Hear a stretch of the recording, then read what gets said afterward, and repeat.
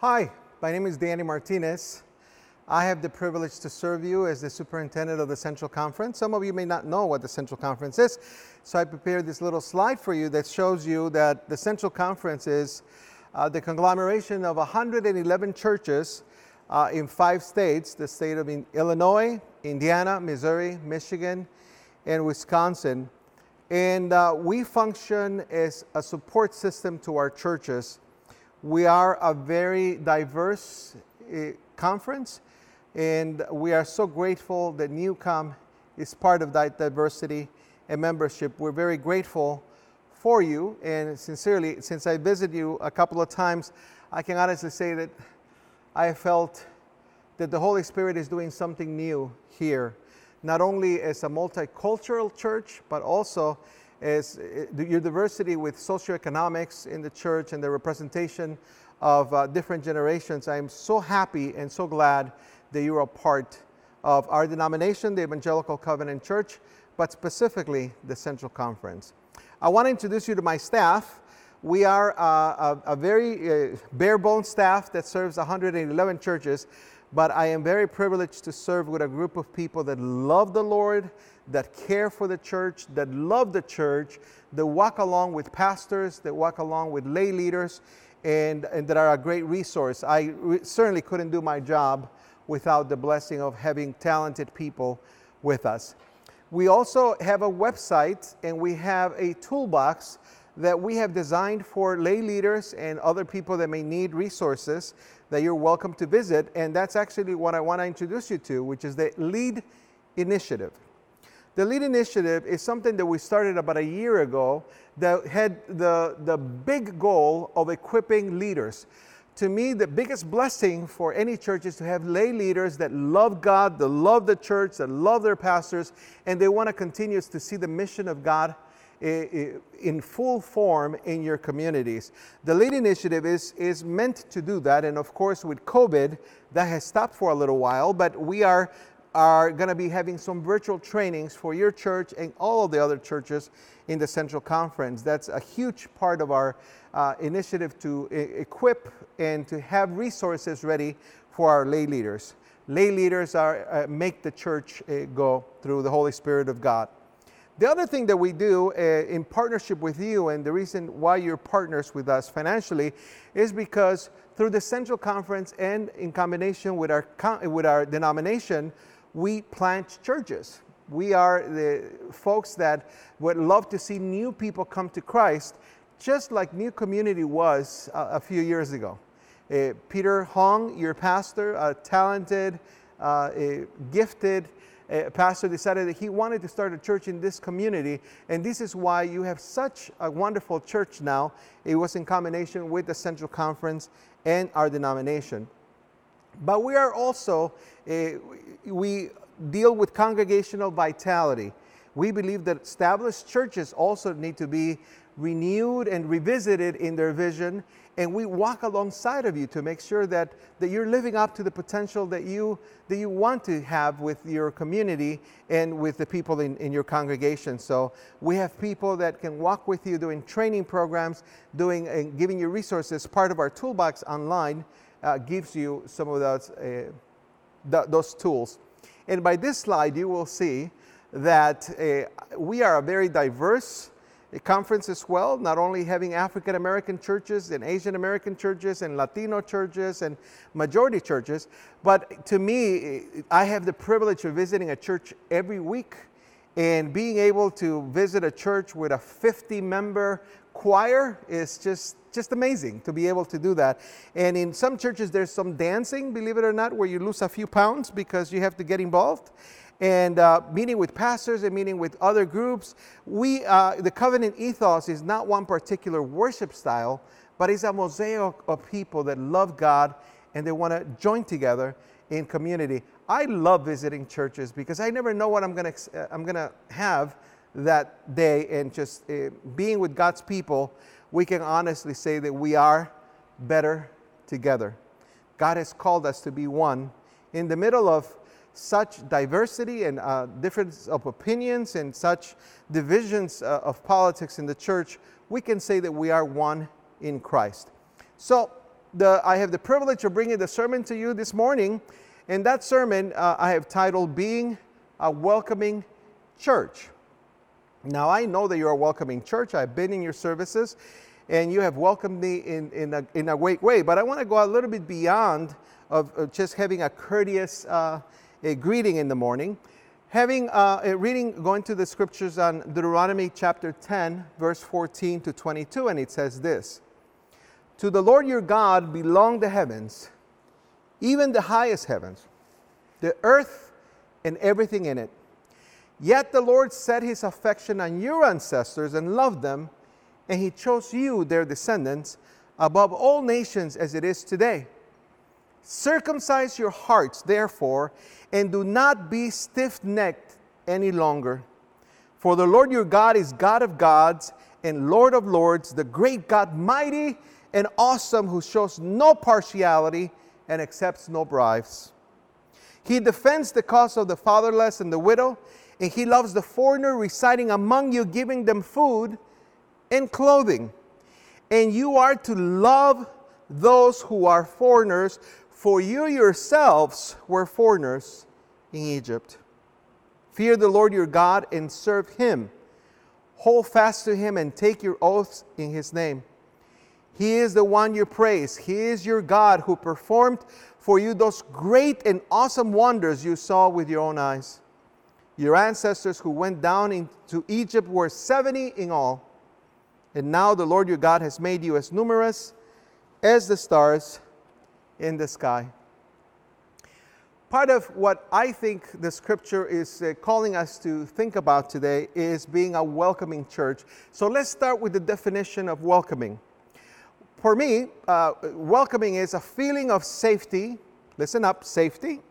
And the second one is security, fused with comfort and peace, enhanced by those who regard you with affection. Think about what the feeling is when you come to church. You come to church because there's a warmth, there's a comfort, there's a peace, and there is certainly affection. I know for Latinos, and you may be thinking differently, but this time of COVID-19 has been very difficult because we don't get to see our friends, we don't get to see our families on Sunday, and to us, having a service together means to have a celebration. It means to embrace people, it means to hug people, it means to be in community with one another. That is just as important as the liturgy in the service. And to not have this thing, it's really cutting us at the core of who we are as people. So if you think about church, it should come with some affection and some affectionate thoughts for people that are there with you. The second part says, the warmth experienced when acceptance, love, and respect are surrounded by tradition and familiarity.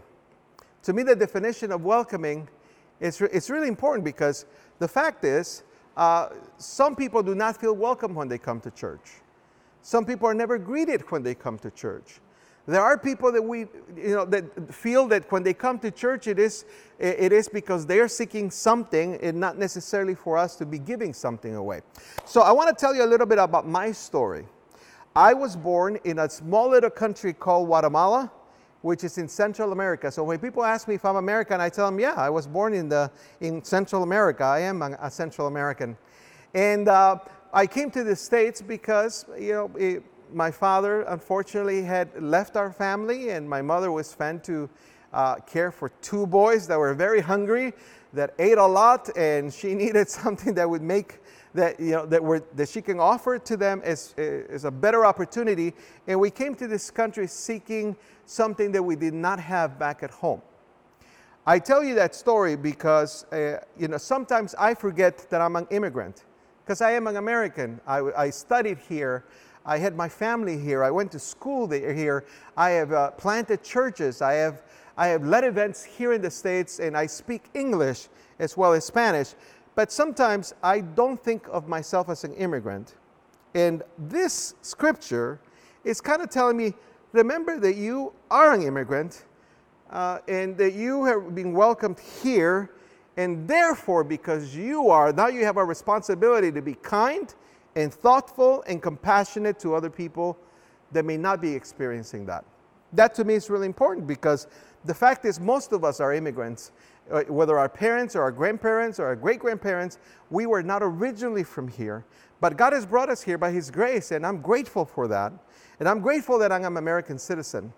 But the scripture, when you look at that, compared to what the apostle says, he says that our citizenship is in heaven. And we don't really think about that because we're kind of comfortable being citizens here. But if our citizenship is in heaven, then there's something that has to do with the way that we interact with others. Being a welcoming church, in Deuteronomy 10, going back to verse 16, should cost us something. So when he talks about circumcise your hearts, if you know what circumcision is, it's a loss of something. It's losing something that may be or may not be important, but that has a cost in the way that you care and that you bring that offering to God.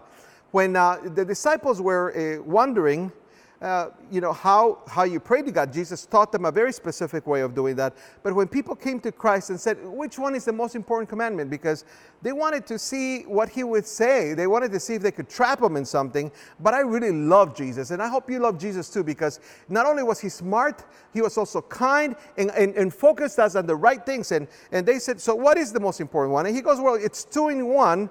And He says, love your God, which is very easy because we love God. He's so cool. He's so wonderful. He's so generous. He gives us all the things that we need, right? But the second part, He says, love, heart, soul, mind, and strength.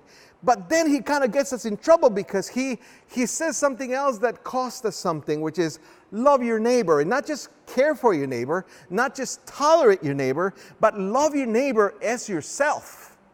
Now, I have a problem with that because loving my neighbor as myself takes energy, takes time, it takes money, it takes intention. And sometimes I'm so busy that I don't really want to do that. Yet, 16 says, circumcise your hearts and do not be stiff-necked. Do not be stubborn. Listen to what the word says. Your God is the God of everything. He owns everything. He is everything. And He is Lord over all. And He Himself, it says, shows no partiality and accepts no bribes.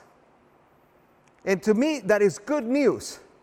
Because if people looked at me or my race or my socioeconomic and thought I was less than other people, God doesn't see that.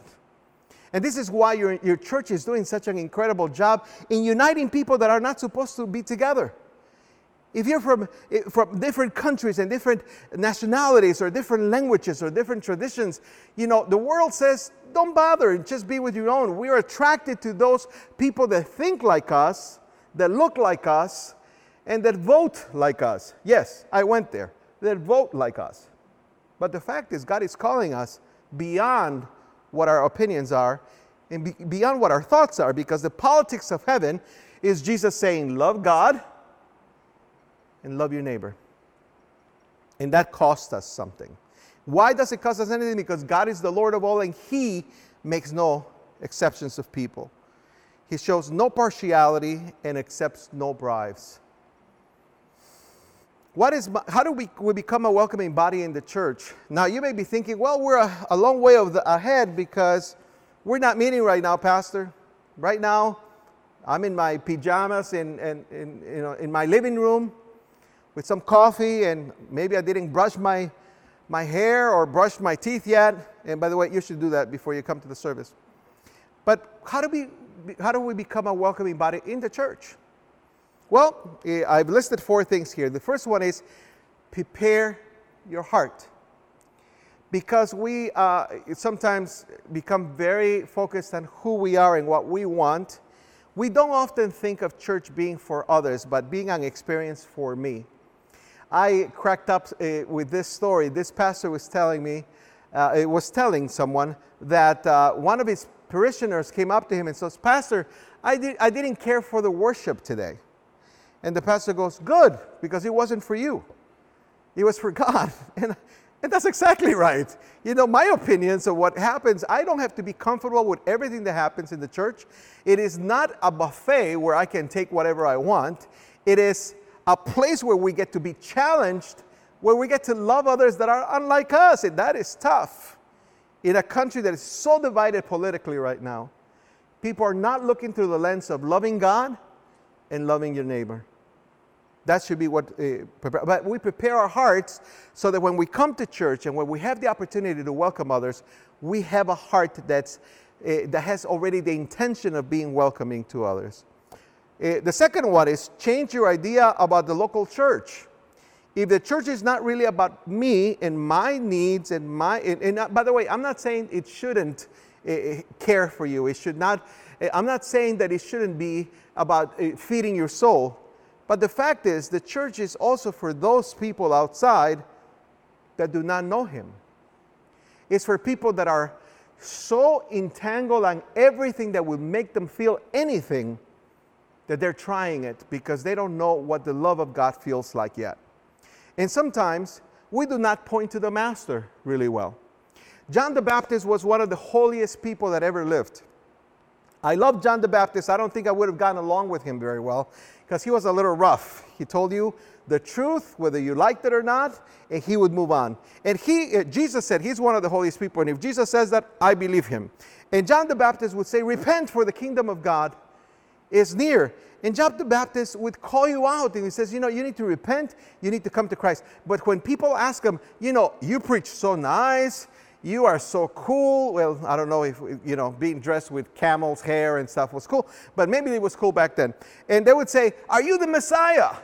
We want to honor you, and we want to give you glory, and we want to give you praise because, you may be the Messiah, right? And he would say, wait a minute, I am not the Messiah. In fact, I'm not even worthy to tie his shoes. But he who comes, I baptize you with water, he's going to baptize you with fire. What happens was that one day Jesus walks right by him, and John the Baptist, egoless, says, there is the Lamb of God who takes away the sin of the world. I don't know about you, sometimes I think ministry is about me. If you're convicted about this, please know I'm convicted about it first. But our job is simply to point at the Messiah. It's not about converting people. It's not about changing people's minds, but allowing them to get closer enough to God that the Holy Spirit can move in them, that the Holy Spirit can come and shed light in them, and that it can give them this joy and peace and hunger for knowing who Jesus is. We need to continue to point to the Lamb of God because He still takes away the sin of the world. Number 3, realign yourself to His purpose. I struggle with finding out, what does God want me to do? When they came up to Jesus and said, how do we pray? Jesus said to them, hey, pray like this. Our Father, who is in heaven, hallowed be your name. Your kingdom come, and your will be done on earth as it is in heaven.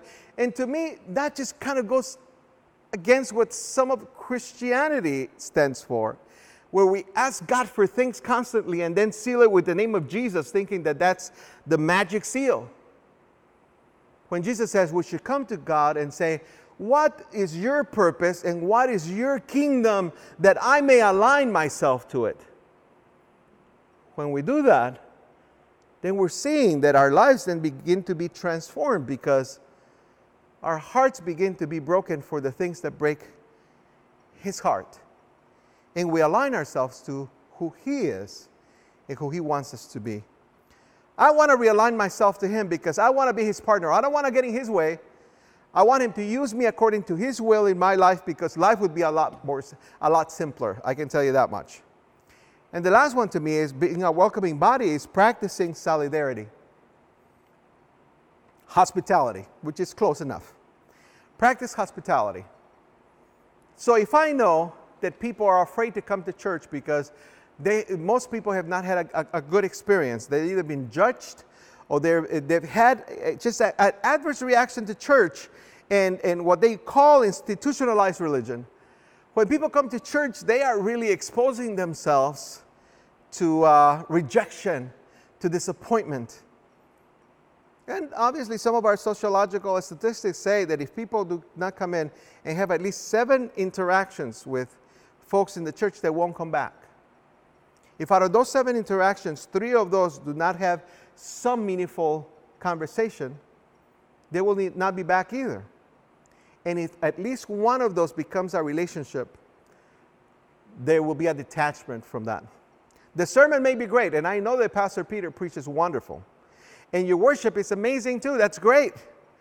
But if the church doesn't become intentionally retaining and loving the people that God brings here, we're kind of missing the point. Back to verse 18, he says, he defends the cause of the fatherless and the widow, and loves the foreigner residing among you, giving them food and clothing. And you are to love those who are foreigners, for you yourselves were foreigners in Egypt. One of the things that I have pursued has been immigration reform, because you may or may not know that there's about more than 10 million people in the United States that have been in the United States for over 20 years. They have had no criminal record, that pay their taxes, that are living in fear and in the shadows because they do not have the proper documents to be a resident or a citizen. To me, I advocate for them because I myself was in that situation. In 1986, President Ronald Reagan passed something called an amnesty bill that allowed me to become a citizen. And if it wasn't for that, I would not have the opportunity that I've had to travel the world and to minister in different places and different continents. And I can tell you that some of my brothers and sisters are simply wanting to have the dignity of being able to work and to be contributing members of society. And this is why I advocate for that. But this scripture kind of gives me that support where it says, you defend the fatherless and the widow, you love the foreigner, that I provide food through you, and agree to love those who are foreigners, for you yourselves were foreigners in Egypt, and I myself was a foreigner here. I think because God has welcomed me, I can say 3 things with the most importance. One is that God cares about everyone. It doesn't matter who they are, it doesn't matter what they've done. God sent His only Son. That He loved the world so much, He sent His only Son, that whosoever would believe in Him would not perish but have everlasting life. He came, and He did not say it has to be a certain age or a certain gender. It came because He loved the world. He loved everyone in it. God cares about everyone, and because He cares about everyone, we care about everyone. Even those people that we do not agree with. That's the word of the Lord for us today. Develop sympathy for those that are different. It is sometimes frustrating for some of us that don't speak more than one language to sometimes hear other people speaking other languages because we don't know what they're saying. And some of us are so insecure we think they're talking about us. But the fact is, people that are different than us, there are some people that hug, and you know who you are. And there are some people that don't hug, and trust me, I know who you are too. And there's this awkwardness in being around other people that are unlike us. There's this awkwardness in being able to love those that sometimes we cannot even understand. It's really important. Develop sympathy for those who are different, who may make you uncomfortable, who you actually have to give up some of your comfort for. Develop sympathy for that. Because you yourself were a foreigner at one time. You yourself were a foreigner from church. And you yourself were a foreigner from the grace of God. But yet you have been reached. And we celebrate the fact that you have. The command to love other regardless of. And he basically just tells you, regardless of anything, we are to love one another because God loved us first. It is not because we're nice people that we get to love each other. It is not because it is not of us. It is because God loves us first, says 1 John. We can love Him and His creation. So to finish up, how can we become a welcoming church? I believe that New Community is doing this. And you've been tackling some very difficult topics lately. And I want to commend you for that because those topics are difficult to discuss. in a church that's so diverse, that has such different opinions of things and such different experiences of things. But if you go on the scripture and you base yourself on Christ first and not lean on your own understanding, and if in our ways we acknowledge Him, He will direct our path. And through the scriptures and through your pastors, who I love, by the way, I love the people that are surrounding you. The people that you have in leadership are excellent people, are people that love God and that love you. Good going. But to welcome to, when you would say welcome to church, what we're saying is we are a place of hospitality. We're a place of grace. And we're a community for all people. And we don't have to agree with you to love you. We don't have to agree with you to direct you to the Master. In fact, our biggest privilege is to be able to point out who the Master is and who the Lamb of God who takes away the sin of the world is. He desires for us to have a relationship with Him. And now that you have a relationship with Him, you get to have a relationship with His creation and His people, regardless of who they are. Because we were once estranged from Him, and now we are in His kingdom and His family. Some of us are going to be a little confused when we get to heaven, because some people won't make it. And the people that make it, we're going to question God why He did, but you know what? God is God and He does whatever He wants. Our job is to simply point people to the Master, to the Lamb of God who gave His life for all of us. Thank you for being a welcoming church. Thank you for being a church that loves this community. This community needs Christ. This community desperately needs an encounter with the Holy Spirit through you, who are His hands and His feet. Thank you for loving this community well. Let's pray. Father, thank you so much for New Community. Thank you because you have placed this community here. We thank you for Pastor Peter. We thank you for his visioning and his craziness and all the things that you put in his heart. Father, thank you so much for the way that you've made him and the way that he leads the church and his family. We pray for you to bless them.